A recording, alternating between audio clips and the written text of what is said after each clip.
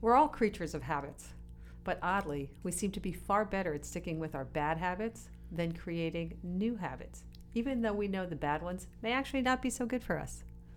Well, I know a guy who has a methodology that helps you change any habit and start any habit one tiny step at a time.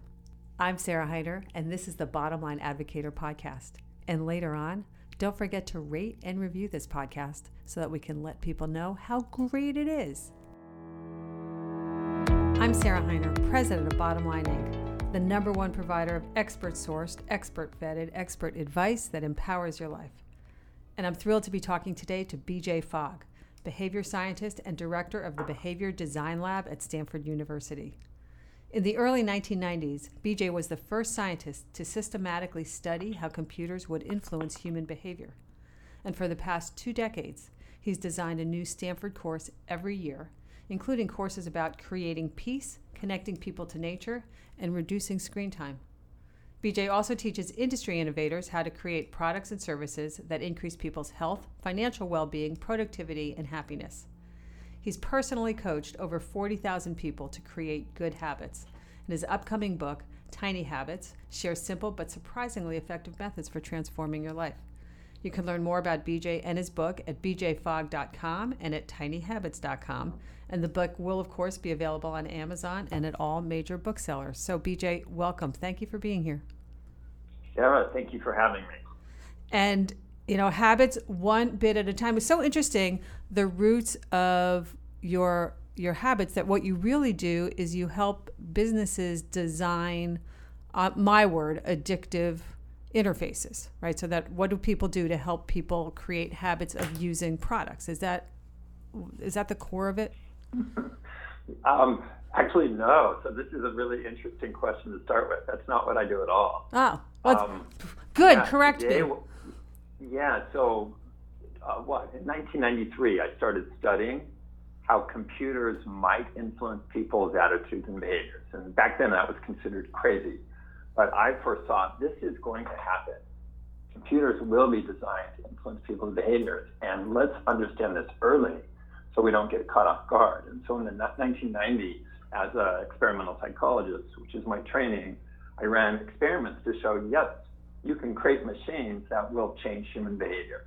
And I presented that work. And then in 2006, years later, I warned the FTC in a hearing about the dangers coming with persuasive technology. And unfortunately, nobody really paid attention. And then in about 2010, my research shifted away from technology. And my lab members and I were just more interested in human behavior and human habits and how to help people be healthier and more financially secure and so on. And so, yes, I've long been interested in behavior change, but always from the perspective of how do we help people become the best version of themselves. So it's really in the interest of everyday people, not so much about helping companies be profitable. That's not very interesting to me. Well, I didn't mean to make you sound so mercenary. It really was, and in the direct response business, and I'm totally digressing here, by the way, because we really are going to talk about habits and tiny habits. In the direct response industry, we're all about getting people to act, right? How does the interplay between what we tell people, how we present things, influence their behaviors, right? So I didn't mean it in a mercenary, disgusting way. No, it's a fun way to start because it helps lay the foundation, and it helps to. There's been stuff in the media about me that's actually wrong, and they make stuff up about me, so it helps set the record straight a little bit. The media makes stuff up? No way. Can you believe that? No. Yes, actually. Never happened. Not Bottom Line Personal. We fact check. Well, let's get to the bottom line. There are 2 bottom lines here, both for companies creating products and services and for everyday people creating habits. There are 2 things that I've discovered over the years that matter more than anything else, and I call them maxims. Fogg maxim number 1 is this: help people do what they already want to do. So if you're creating a product or service, that's what you got to do. Help people do what they already want to do. If you're trying to change your own behavior, that's what you have to do, is help yourself do what you already want to do. So that's number 1. Maxim number 2 is help people feel successful. So again, it applies to business, it applies to your personal life. If you're creating a product or service, you need to help people feel successful. That's what wires in the habit, that's what wires in engagement, that's what keeps people using it. If you're trying to change your own life, same thing, help yourself feel successful. It's exactly that. And now we're getting right to the core, right to the heart of it, Sarah. Yes. It's exactly that. It's the feeling of success that will wire a habit into your life. So if you do a behavior and feel successful, you are much more likely to do it again. If you do a behavior and you don't feel successful, you'll avoid it. So the key, and we're getting right to the heart of it, is emotions create habits. It's not repetition, it's not frequency, it's not all this other garbage you've heard out there. It's emotion. And the emotion in Tiny Habits, the emotion that I advocate is the feeling of success. So a big part of my work is teaching people or helping them or guiding them on how do you help yourself feel successful as you're creating new habits. Okay, so you just gave an hour's worth of information in 35 seconds. So now, bottom line, you did. Bottom line, top line. All right, so let's unpeel it a little bit, and let's actually start about habits in terms. And I was actually going to ask you. My first question before I digressed was going to be, what is it about habits that we're all so attached to? And in fact, you talk about people feeling successful, that people do things that they feel successful at, yet we all have a lot of bad habits. So there's something, so what's going on in terms of what are we attached to that we allow these habits to control our lives? Yeah, let me answer that. There's kind of 2 levels that I'll answer that. First, kind of higher level. There's been a lot of talk about habits for hundreds of years. And more recently, in recent history, 1890 with William James in his chapter 4 about habits. Now, even, I want to say 15 years ago, the word habit was mostly considered a negative word. And for example, about 10 years ago, I worked with the Weight Watchers, the innovators at Weight Watchers, helping them revise their program and really streamline and simplify it. And so we got to a point where I said, okay, let's like one of the 3 main pillars here is about habits. And they're like, BJ, we can't use the word habits because it's so negative. We're going to call it routines. And I was like, well, okay, fine. Whatever, but it is about things people do every day. Since then, Sarah, the word habits has become a much more positive word. So back then it was negative enough that a company like Weight Watchers didn't want to talk about, hey, create habits. It was create routines. Right. But now things have shifted. So habits is a much more positive word, and it's been interesting for me to see how that's shifted over time. So that's kind of high-level answer. Next, in our everyday life, really our happiness, our productivity, so much of our life experience is driven by habits. So we're right to think about habits and be a little obsessed with habits, that's for sure. Well, but like, what is it? I mean, as you said, like, why is it so easy for us to attach ourselves to bad habits? When you and I spoke a couple weeks ago, you talked about like, why did I lay in bed and scroll for an hour rather than get up and get on with my day, right? There's something else going on that we are rewarding ourselves in some way for these either bad habits or good habits. Yeah, the answer is simpler than, I kind of pointed it out already. It's emotions create habits. So if you do a behavior and you have a positive emotion while you do it or immediately after, that behavior will become more automatic. Your brain will rewire and will do that more automatically, in other words, without thinking. So laying in bed and scrolling on the iPad, feels good, and you're soothing something, or maybe you're not dealing with your problems in the morning, and so on. So that's an emotional response, and that can wire into habits. Good habits and bad habits, they all form in the same way. So nature doesn't say this is a good habit, this is a bad habit. We say that. Right. But they all form in the same way. There's an emotional reaction you have when you do a behavior or an action. And if that is a positive one, you're more likely to do it in the future without thinking very much. And if the emotion is really strong and it's immediate, then the habit can wire in substantially. It can wear in very, very quickly. Like if you give your teenage daughter a mobile phone, think of her emotional reaction to having the phone. Bam, instant habit.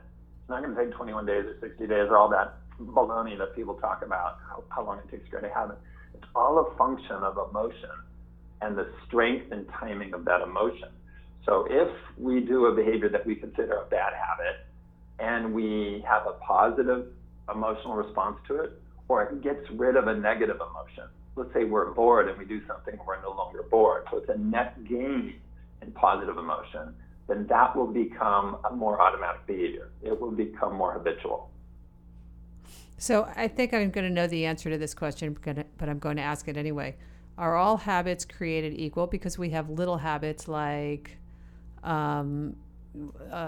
eating cookies when I shouldn't eat cookies. Yeah. And we have big habits like lying right? So, and some are easier to stop than others, presumably. Like what, do they fall into different classes, or is it all literally the same thing, that either I have an emotional response that reinforces that behavior, or, either what do? We like to go toward pleasure and avoid pain. So it does. So it's not about lying is a bigger deal than cookies. It's really what it's doing for us emotionally. Yeah, they all form in the same way, but then there's a bunch of different ways we can view them or categorize them. Some will be stickier than others. Some habits, there's a thing I call temporary habits, where you have it for a period of time, and that's okay. Some habits will be very, very tiny, but hugely impactful. Some habits will be big, but have a very small impact. So there's a whole bunch of different ways you could look at it. But like you said, and like we just discussed, they all form in the same way. It's the same mechanism that wires these behaviors into our brain to become more automatic.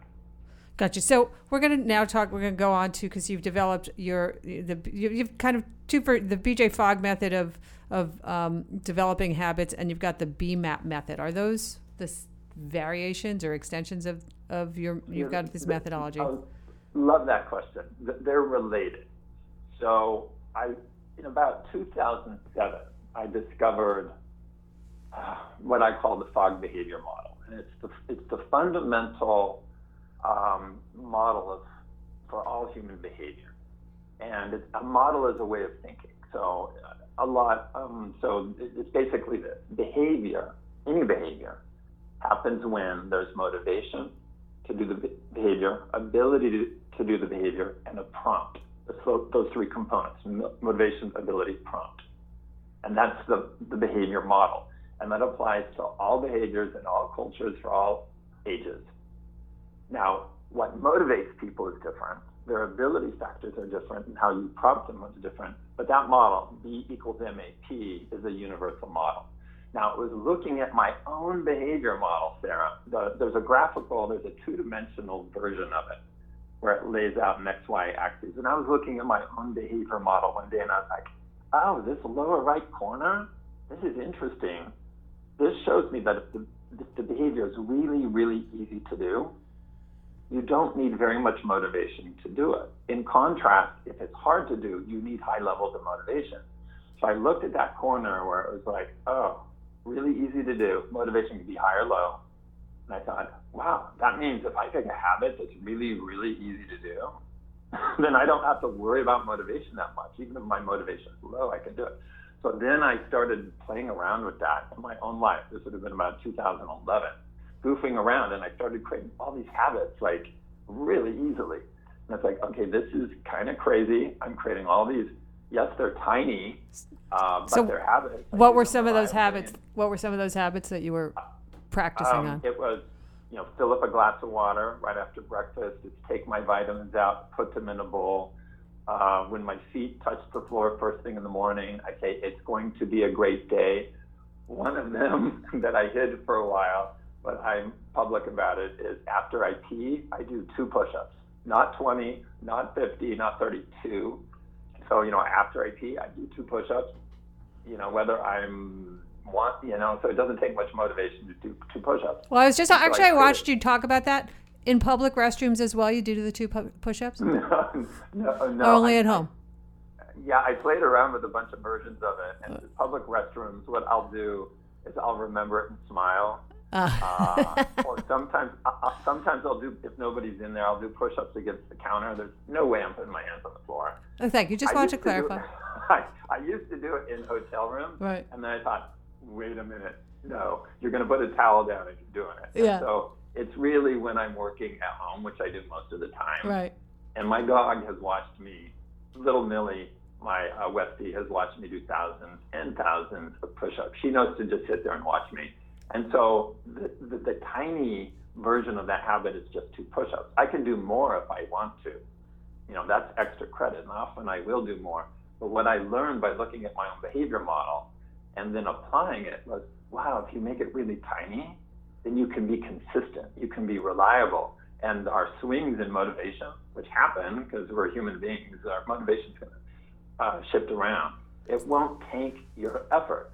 And then I started teaching it to others, and then bam, thousands and thousands of people later, this is the easiest way to bring new habits into your life. It works really well, and it can even be fun if you look at it like an exploration, like you're solving a puzzle or you're going on a journey of discovery.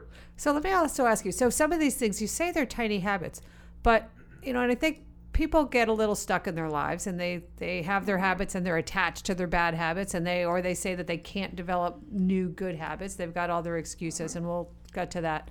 But I think it's important to actually look at that the smallest thing can have a really big impact in your life. So even if it's fill up a glass of water, that can expand to you need to drink more water.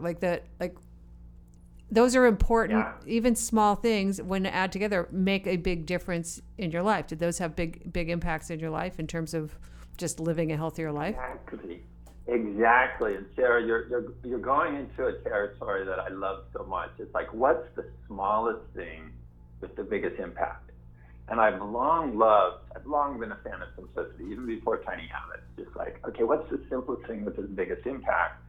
And I look at, this is going to sound odd, but I look at other people in the world who have done very small, simple things that were amazing, like some of Picasso's work, some of Mozart.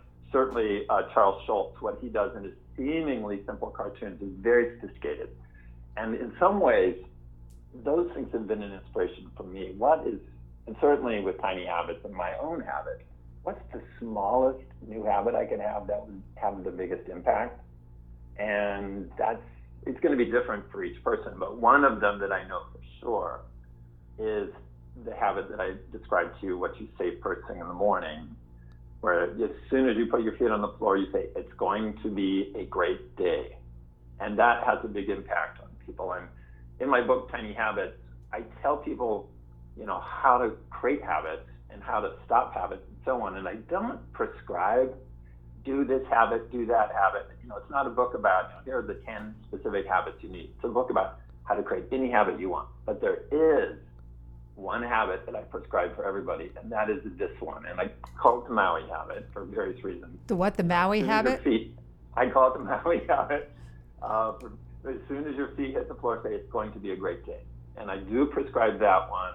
And then the rest of the book, I tell you how to make any habit that you want or stop any habit. But that is one that's very small and very powerful. Yeah. Well, and I think you also talk about that when you try, because again, when people try to change, it's kind of like New Year's resolutions. They create these massive, unattainable things. I'm going to go to the gym 7 days a week. And you talk about that you can't suddenly decide I'm going to run a marathon. But if you break it down and say, I'm going to walk 10 minutes a day, just start there. It's far more attainable and able to stick with. Yeah. So as you saw in my book, there's these true stories of people using tiny habits in my work to have these transformative changes in their life.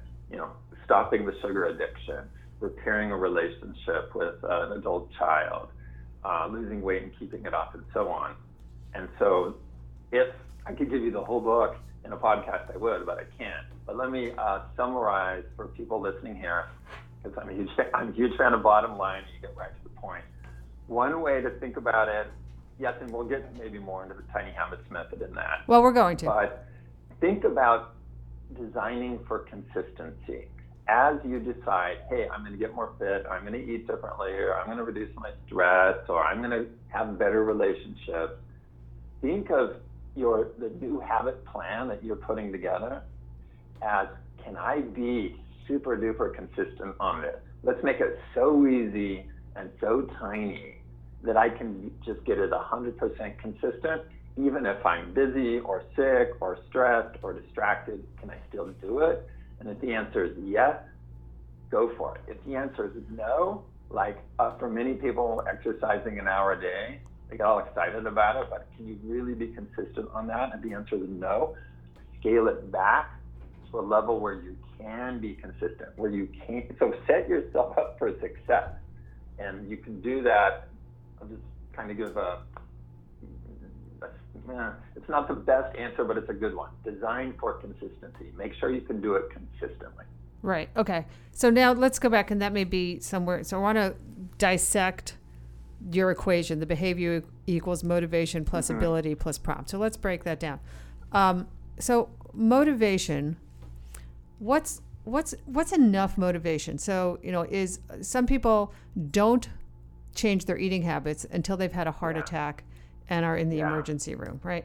So how can you create motivation? Some people, like, they wallow in their bad habits, So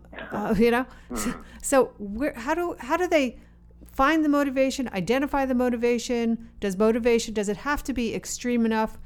And does it matter, right? Yeah. So who cares, as long as whatever they decide to address? Yeah, motivation matters, but not in the way that people expect. At the end of the day, to be successful in creating habits and transforming your life, you need to help yourself do what you already want to do. So we're back to maxim number 1.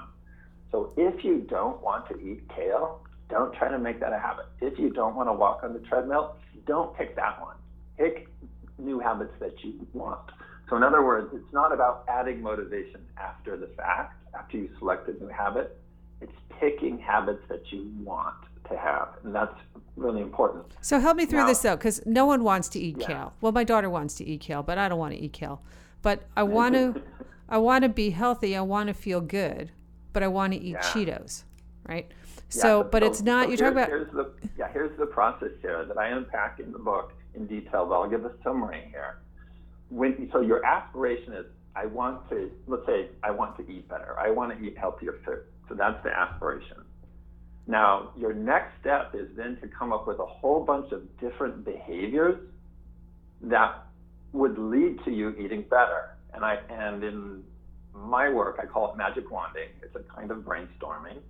And so you spend maybe 10 minutes saying, oh, I could eat kale. I could drink more water. I could eat fermented foods for breakfast every morning. I could boom. So say you come up with 10 or 20 options. And can those include the negative side of it? Can those include, like, I won't eat donuts? Yeah, it could be stop eating donuts. Right. But let's say you come up with 20 options, all of which would help you eat better, any of which would help you eat better. Then you go back and you pick 1 or 2 or 3. You don't do all 20. You pick a handful that have these 3 criteria. Number 1, it's actually going to be effective in helping you eat better. So it has impact. Number 2, pick the behavior you want to do and that you can do. So those are the 3 criteria for what I call a golden behavior. So of those 20 options, you're looking for golden behaviors. They're going to have impact. They're going to help you eat better, healthier. You want to do it and you can. And in your case, kale is not going to be a golden behavior. In the case of your daughter, it might be. So in the Tiny Habits method and behavior design, it's not about prescribing kale. Here's this process where you can discover the right habit for you, the golden behavior that you're going to want to do and you can do, and you'll be able to make it into a habit, because you won't have to force yourself to do it. It will be like, oh my gosh, I wanted to do this for a long time. I just need to make it a little bit easier, and boom, figure out what's prompting me, and then I'm on my way. So the question around motivation, most people think, I'm going to pick something that I don't really want to do and somehow figure out how to motivate myself to do it. That's the wrong direction. From the beginning, pick new habits that you actually want, not ones that feel like shoulds. Right. And then you said before about the positive emotions that are surrounding that behavior. So, but sometimes I'll call it fake it till you make it. Because if I really like donuts for breakfast, but I'm suddenly eating, literally, I'll eat chicken for breakfast. So if I'm suddenly eating chicken, you go, well, this doesn't taste like a donut. But I love the fact you have something else that you tell people to do. Like you reward yourself. You go, awesome. Yeah. It's nobody's perfect. Nobody is perfect at creating habits. And I talk about the mindset. So one of the chapters, I talk about how behavior change is a skill. And one of those skills is having this mindset around change. And part of that mindset is don't expect yourself to be perfect. And part of that mindset is explore and iterate. If something's not working, try something else. And don't blame yourself. Don't get down on yourself. That's not helpful. Just see it as a design process, like you're designing a room. And if you put a painting on the wall, not that it's painting on the wall, let's pick chair. If you put a chair in a certain part of the room and it doesn't fit there, no big deal. Try some other place. And that's how you should look at your habits. If you try something and it doesn't work, no big deal. Try something else. And so it's not really about trying to be perfect or figuring out the perfect thing from the beginning. It's a process of discovering what works for you. And all along in the process, you're not beating yourself up. That is absolutely not helpful. You are recognizing when you succeed and feeling great about it. And then when it doesn't work out like you expected, you go, oh, well, and you try something else. And right. so it's a different approach to changing your habits in your life than what people traditionally hear. And I'm so excited to put it out there and say, hey, it's a process of change where you change best by feeling good, not by feeling bad.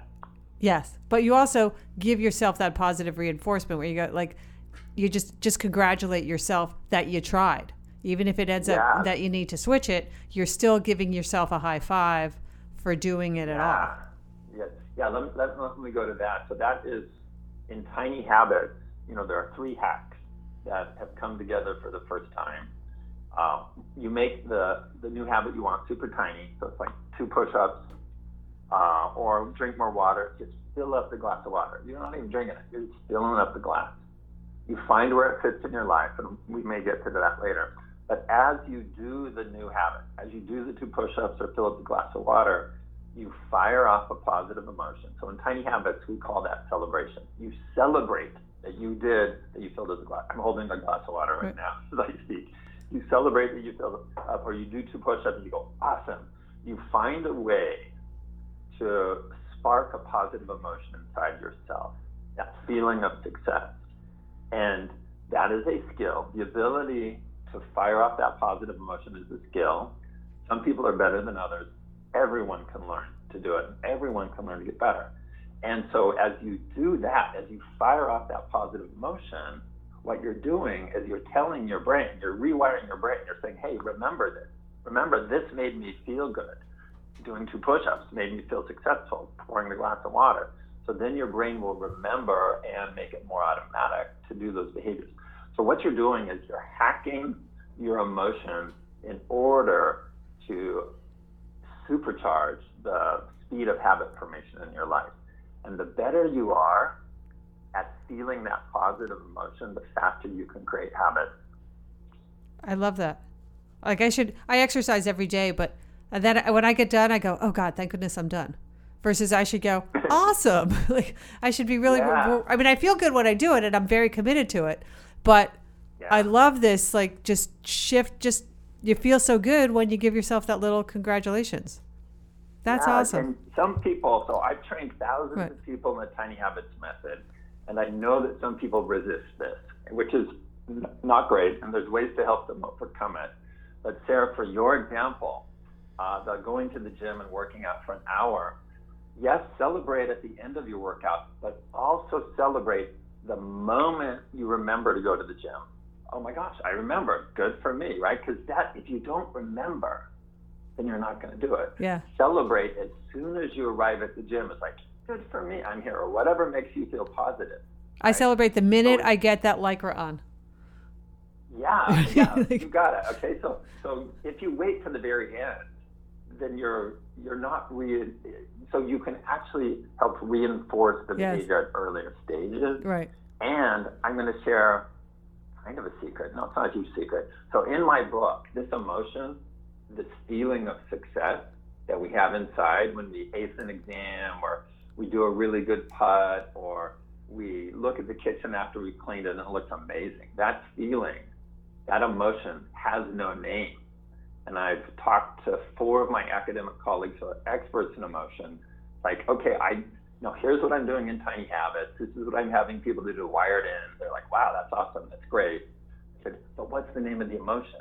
And the summary is, we don't have a word for it. It's not pride? So in my book, in Tiny Habits, I give that emotion a name, and I researched a whole bunch of different options, and the name that we settled on in the research is shine. I love that. Shine is the name of shine. Yeah, so shine is the name of the emotion that you feel when you feel successful, and that's what wires in the habit. So what you're doing is setting yourself up to feel shine, or whenever you do a behavior that you want to become more automatic in your life, feel shine. And if you learn to fire up shine on demand, you give yourself superpowers for creating habits and changing your life. And in some ways, that's not at all the traditional way of thinking about habits, but that is the core. And that's why I said earlier on, we went right to the core. Well, help yourself feel successful. Yeah, it just feels good. All right, let's talk about environment. How important is environment?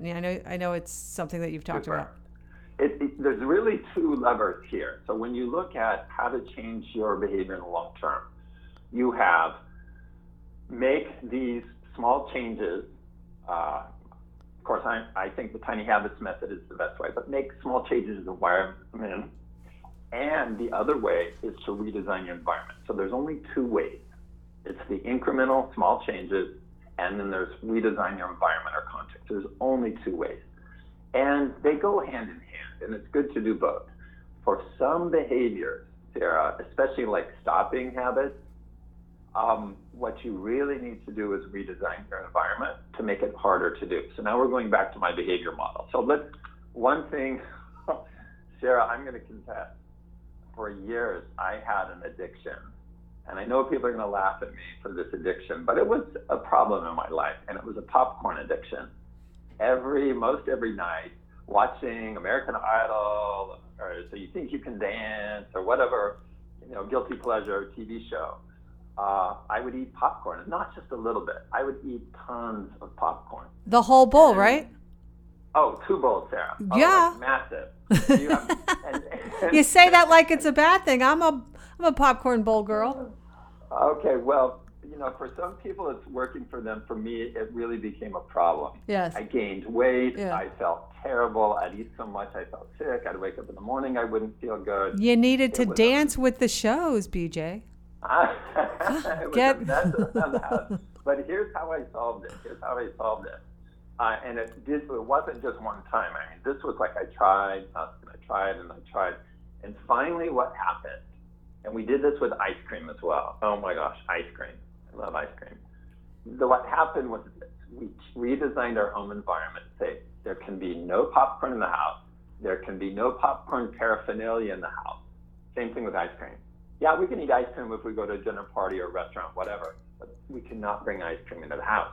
And so by redesigning our home environment, it made popcorn a lot harder to do. It made ice cream a lot harder to do.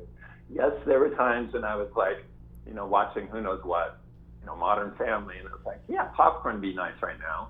And I would get in the car, drive to the store, buy the popcorn, bring it home, do the popcorn thing.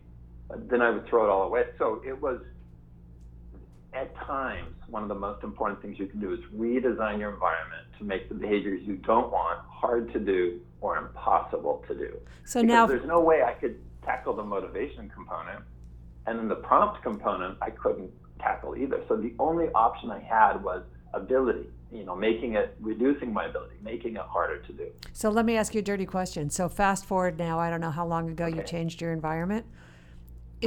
Have you effectively suppressed that habit So that if you had popcorn in your house now, you could have an appropriate serving versus 2 big bowls. That's such a good question. What I know is if there's popcorn around, I won't eat it. Mm-hmm. Like I go to a party or I'm walking through the hardware store and they're offering free popcorn, I actually avoid it. What I don't know is can I have an appropriate serving? I just know for me that is a slippery slope. I don't have it at all. It's I just say no. And for me to just say no entirely is the right answer on popcorn. Now there's other things like social media and whatever where you can scale back and it's like, okay, I'm only going to check Facebook for birthdays in the morning and I'm done. But for your question, the truth on the popcorn and the ice cream, we don't bring it into the house. And I think if I were to bring popcorn or ice cream back in the house and think, okay, now I can really control and just only eat a little bit, I would be on my way to eating bowls of popcorn again. So I've learned that about me. For that particular behavior, it's just no. It's just the answer is no. I'm not doing popcorn at home. We're not bringing popcorn in the house. And that's how, and you know what? I don't even really want popcorn. I don't have the craving for it anymore. So it does go away. I was actually going to say, do you ever do things where you replace? So it's you replace one habit with another. So instead of the popcorn, you were eating carrots, or instead of the popcorn, you were eating, I don't know, whole grain something. Yes. Yeah, I tried some of that, and some of that worked. The bigger picture here, Sarah, and first of all, when it comes to breaking bad habits, I don't like the word breaking. We can talk about that later because it's not about breaking. It's more about untangling. Yes. So when it comes to stopping those bad habits, there is nobody in the world who's a world expert on it. So I'm a world's expert on creating habits. I've taught more people. I have more data on it. And I'm pretty confident saying I am the world's expert on helping people create habits. Flip side is, stopping habits, which is a different process. There's nobody who has emerged as a world's expert. I get asked that all the time. It's a really hard territory. So so I do have a chapter in my book on it, and I really pulled together what I think is, I did extra research just for this chapter, and there is a 3-phase process to untangle any, or break, if you want to use that word, but untangle any unwanted behavior you have. There's 3 phases. Phase 1 is create new habits. The first phase is actually create new habits, good habits. And there's a few reasons for that. You learn the skills of change, you develop confidence you can change, and your identity shifts, okay? And so for some people, all they have to do is create new habits and some of the unwanted habits will fade away. If that doesn't resolve your issue, you go to phase 2 and you work on just stopping the behavior. So you can stop it by removing the prompt. We're back to my behavior model. Remove the prompt, make it harder to do, or remove motivation. Any one of those things. So if you can make popcorn impossible to do, you're done. If that doesn't work, if you can't just stop it, then you go to phase 3, and that's swapping. So phase 3 is not the first step, it's the last step when the other things haven't worked, and then you try to find an alternative for the popcorn, an alternative for the ice cream, or an alternative for the social media binge that you do. But that's phase 3. So many bloggers out there say, oh, you have to swap a habit in order to stop it. That's not true. You can simply stop some habits. It's phase 3, last resort, where you go, okay, this hasn't just, I wasn't able to just stop it. So now I have to find how to swap it. And there's a process for that. And I've mapped that out in actually a lot of detail in the book. And in the appendix is a flow chart. They wouldn't let me put the flow chart in the actual book. So it's in the appendix, but it shows, so I'm a systems guy. Like, here's the first step. If this doesn't work, do this, do this, do this. So it's very systematic, and it really maps very, very well to success cases. Well, I also just love conceptually that it's not the punitive stopping the bad habits, but the focus on developing the good habits. And also the breaking down the I think you said somewhere that, a bad habit is a tangled knot. Like, it's a very complex. Yeah. So, and this is why I do think it's an important thing to help people understand it. If there's an unwanted behavior you have, first of all, don't beat yourself up over it. And it may be that focusing on untangling that is not a good idea at the beginning. Instead, create other new habits in your life. Create habits of tidiness, of hydration, of stress reduction, things you want. And often what happens is just by doing that, your bad habit will unwind itself, or it will become a lot easier to address. That's exactly what, I'll name names. A woman named Junie, who's worked with me in my boot camp and so on, and she was actually a radio host in Chicago. Really, really active, wonderful person, had a sugar addiction.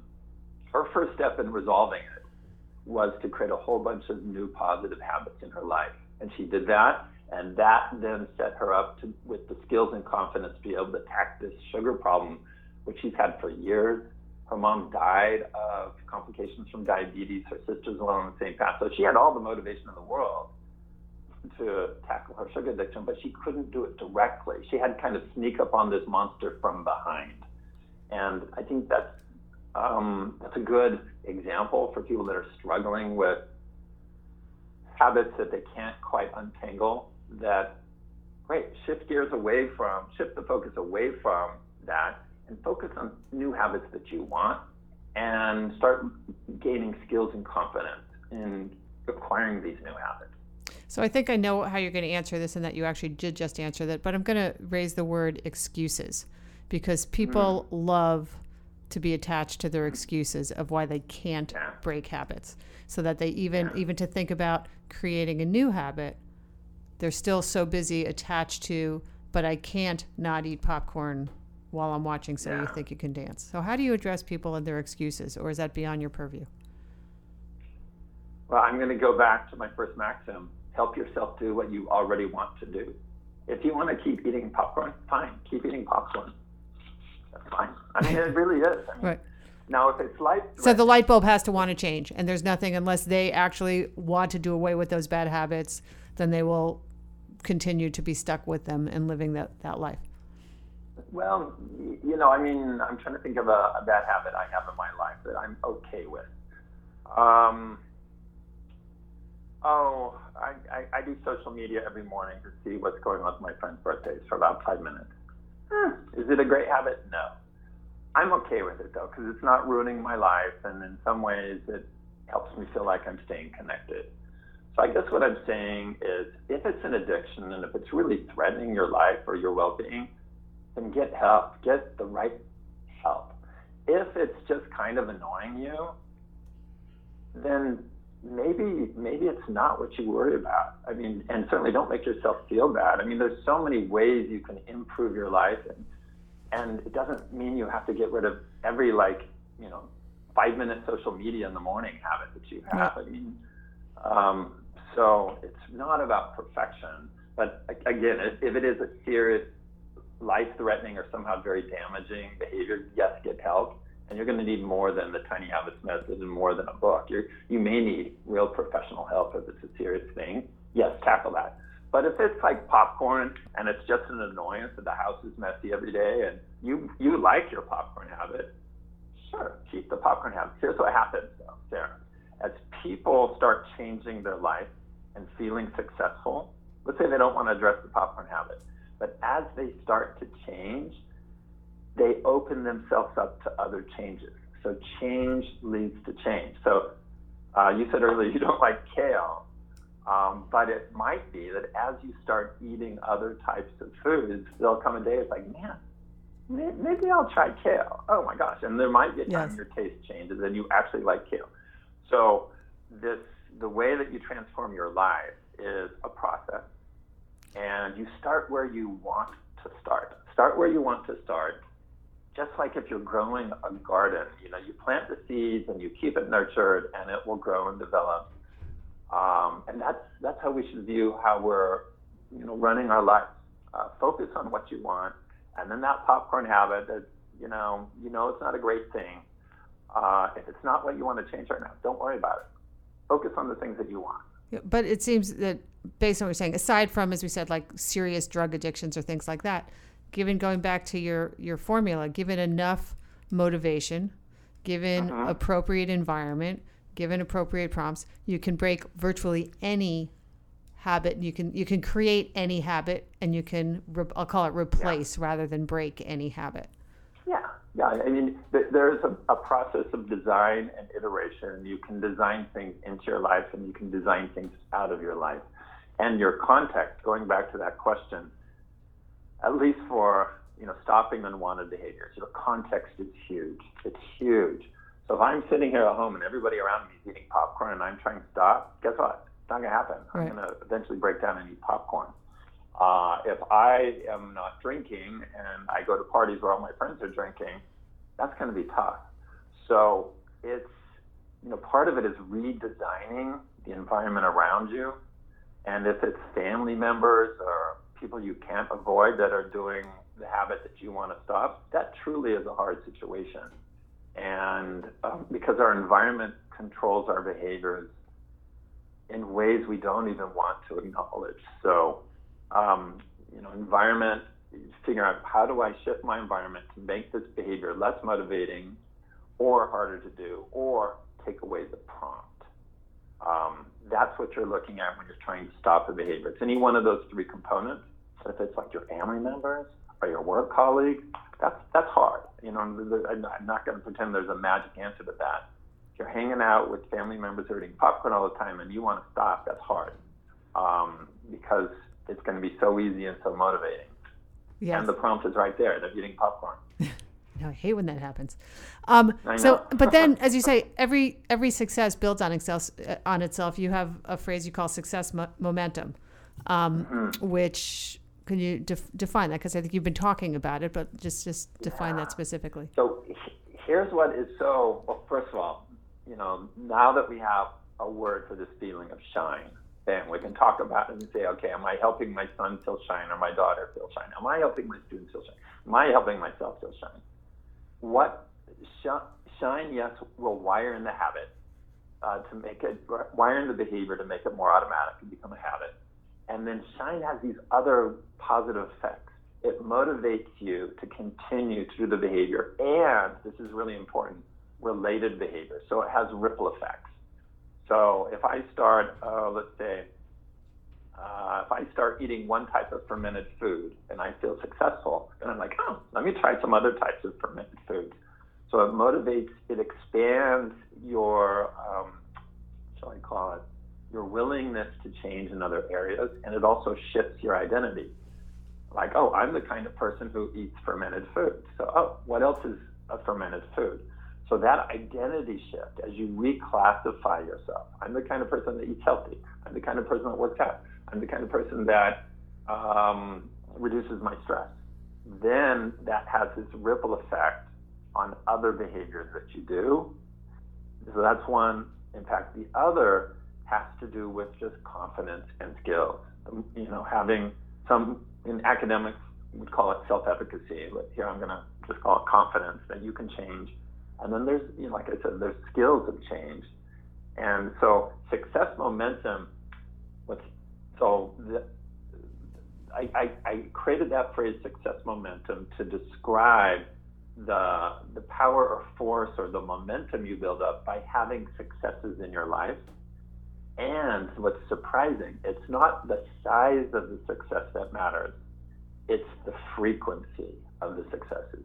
So frequent, tiny successes will give you this sense of, yep, I can do this. And it's just like momentum in the real world. If you have momentum and there's a little speed bump, you can get through it. Without momentum, you can't. So you can get through the setbacks. So what you're focusing on is not the size of your achievement. Like, after 30 days, I'm going to have lost 20 pounds, and then I'm going to celebrate. That's the wrong way to think about it. And by the way, 20 pounds in a month, that would be like insane. Anyway, it'll be a little 5 pounds. Yes. It's how can you design so you have a lot of successes, and our brain seems not to distinguish very well between big successes and tiny ones. So the tiny successes can feel very big, and they can have the same kind of impact, positive impact in your life. I love it. Start with little and they grow and grow. BJ Fogg, thank you so much. Your book, Tiny Habits, you can learn more about BJ and his work, tinyhabits.com and bjfogg.com. And anyone who's listening, If you like this podcast, please go ahead, rate the podcast, review the podcast so that we can get more people listening. Thank you so much, BJ. Thank you, Sarah. I'm talking to BJ Fogg, behavioral scientist and inventor of Tiny Habits methodology for behavioral change. BJ's process for creating new habits starts with tiny commitments and tiny behaviors that over time grow and change lives. His methodology works for anyone who wants to break a bad habit or create a new good one. This is just one example of what our flagship publication, Bottom Line Personal, is all about. We work with thousands of top experts, not just in human behavior, but in all aspects of your life, including managing the healthcare system, financial planning, living a healthy life, how to save money on travel, insurance, smart tax strategies, and so much more. Bottom Line Personal has been helping people live more informed and vibrant lives for over 40 years with our actionable and double fact-checked advice. Subscribe today and get a free bonus book, Bottom Line's Best Bets, full of some of the greatest tips from our experts of all time. Just go to bottomlineinc.com/expert podcast. That's bottomlineinc.com/expert podcast.